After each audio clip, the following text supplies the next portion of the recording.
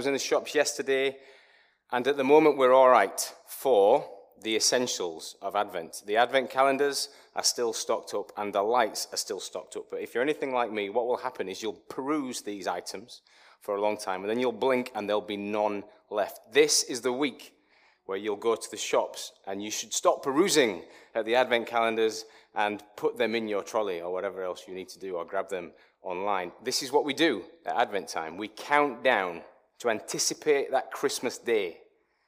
Us human beings grab a box with chocolates in, get one with chocolates in, don't be tight, and we count down to Christmas, and then we put our lights up to anticipate Christmas Day. But that's not what we've always done, and that's not what all churches do.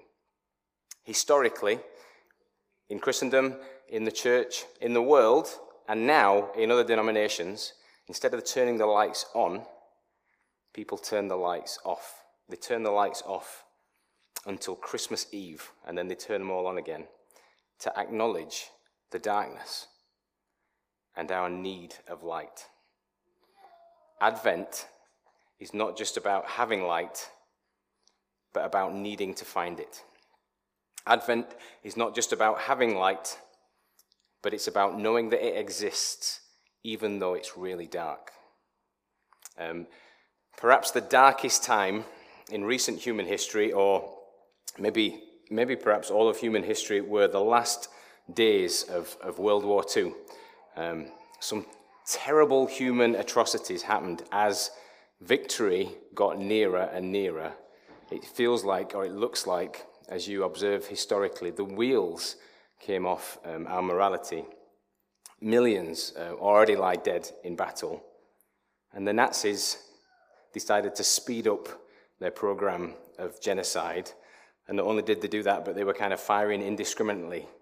Some of their bombs headed towards London, just final shots. And the Allies, to make sure the war was finished, did big statement bombs over in Hiroshima and Nagasaki. It was horrifically dark. And yet, historically and analytically, if we assess World War II, we know that when D-Day happened, that was what we termed the beginning of the end. And towards the end of the war, we knew that the war was won. It was won, and yet it was incredibly dark. It was horrible. I watched a film recently, and I'd recommend it. It's in Dutch with pretty well dubbed English subtitles. It's called The Forgotten Battle.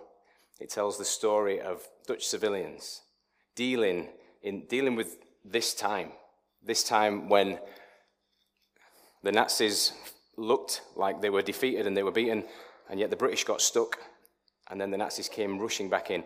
And for these people in these times, they were dealing with this awful, torturous reality almost.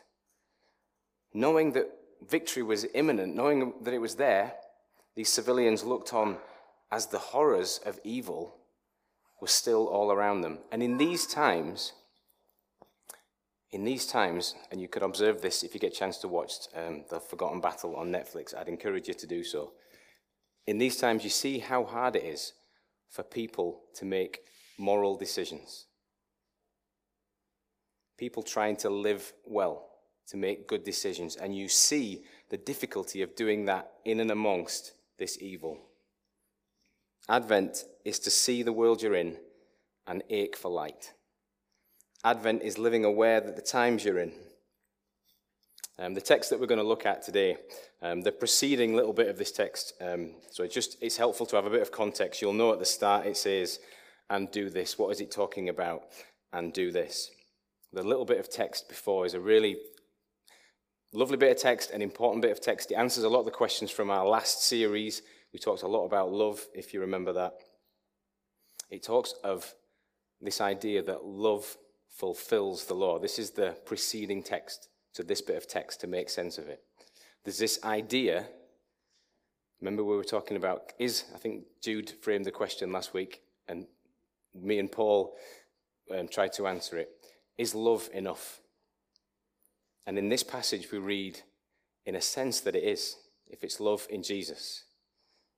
The law is fulfilled. Human attempt to be perfect ends up finding its fulfillment in Jesus, in the love of Jesus. This perfect love comes.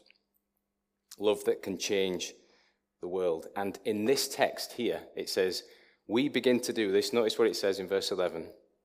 It's quite it caused me to turn my head at a jaunty angle, because I didn't think this was how you got love. It says, in order to do this, remember this thing that we've wrestled with for months, we need to understand the times which we are living in.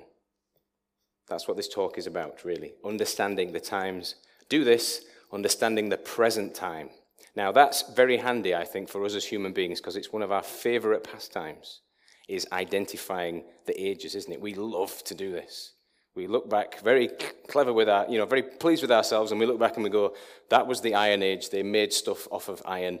That was the Dark Age. There were witches and that kind of stuff. And then we were enlightened. And we do this. And we do it increasingly now. The chunks of time have gotten a lot smaller. We really enjoy labeling the times. Particularly at the moment, there's two categories that you could put us in.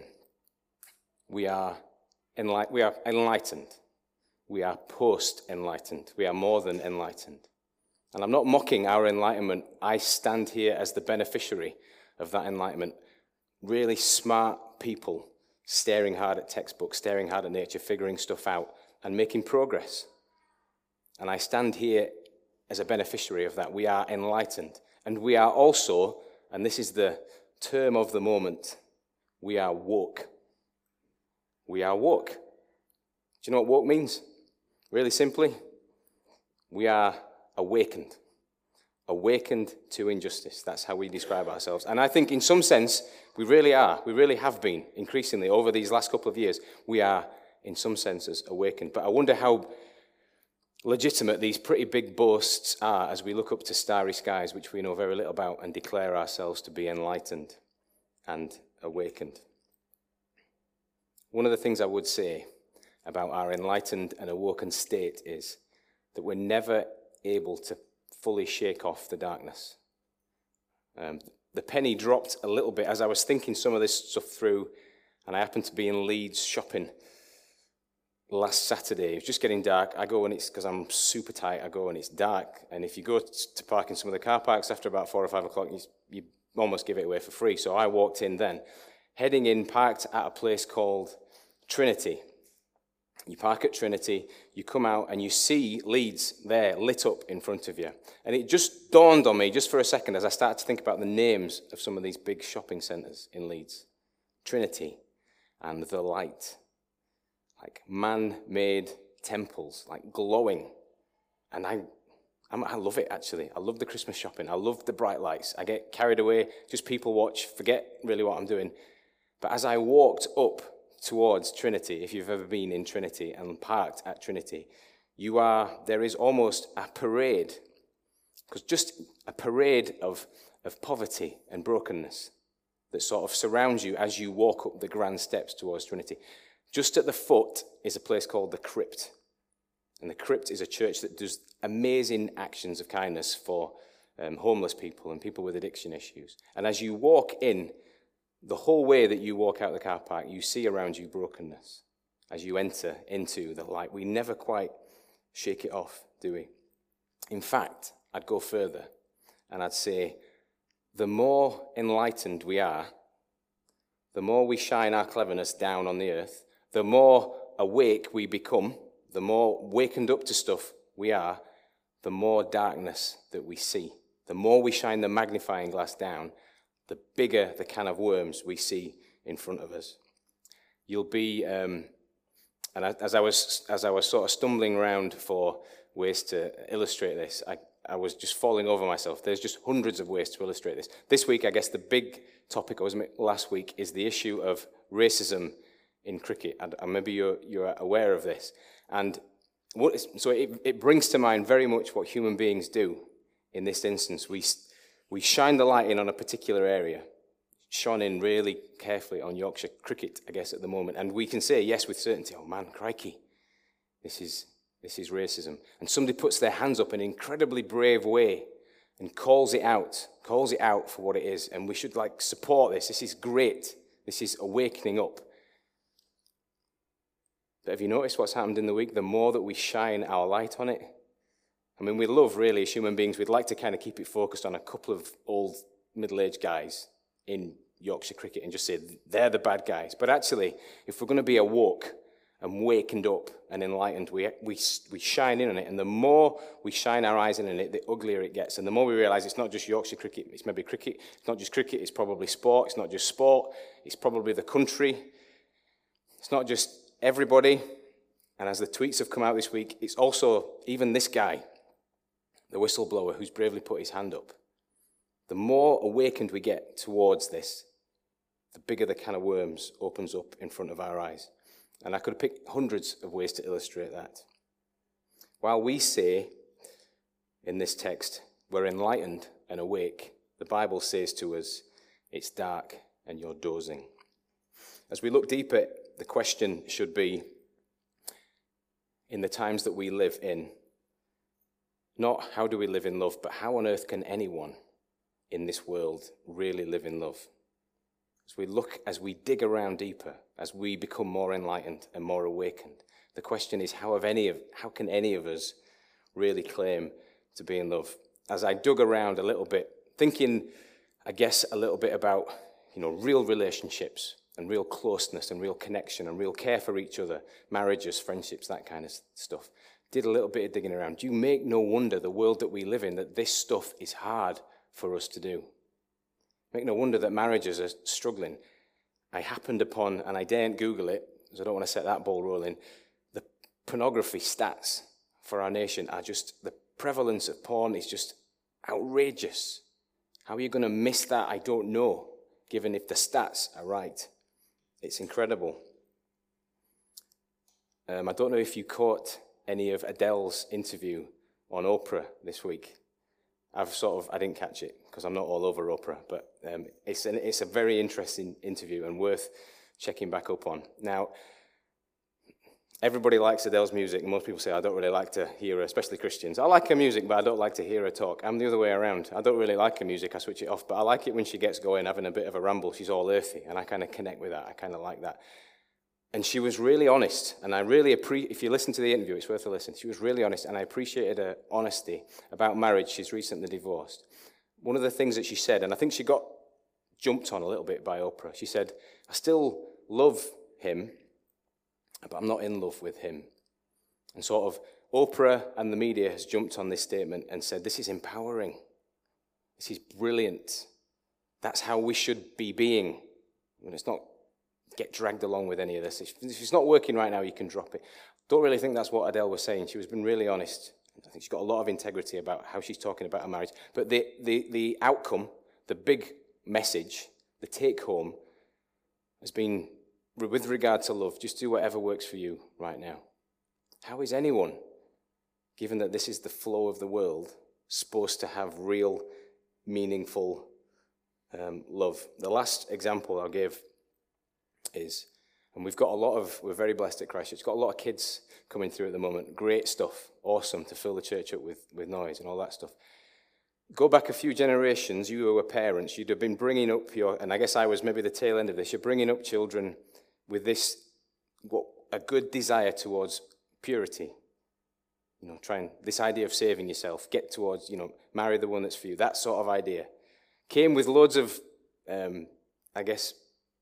problems, and it wasn't always done perfectly and wasn't managed very well and all that kind of thing, but it was an ideal. Now, this idea, if you've got young parents, that way of doing things will be viewed as being immoral. That's how it will be. It will be irresponsible to behave in that way.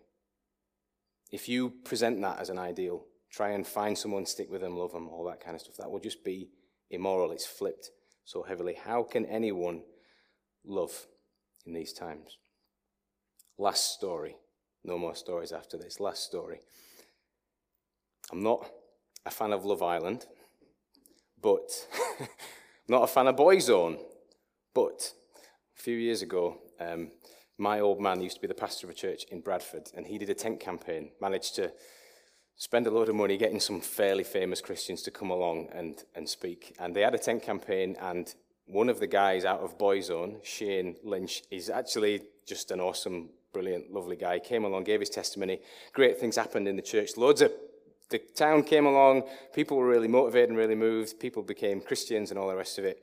That was the story. A year down the line, I'm sat, put ITV on, Love Island, Celebrity comes on, there he is, Shane Lynch, and I'm thinking, oh no, oh, it's ruined. Do you know what I mean? Oh no, how is it? How? So we knew of his faith, and we knew of a relationship that he had, and we're watching on the TV saying, this all gets undermined now, right? Look at these beautiful women. Look at him. How is this not going to happen? You know, it's amazing. And it's all geared up to happen, isn't it? When you watch Love Island, it's geared up for that moment of intimacy. That's what it's headed towards. That's what it's building towards. The production team want it. The public at home want it. He's gorgeous. She's gorgeous. You're like, how is this ever not going to happen? And yet, I watched there sort of trembling. And what happened? What was the end of it? This hunk of an Irishman sleeps on the floor.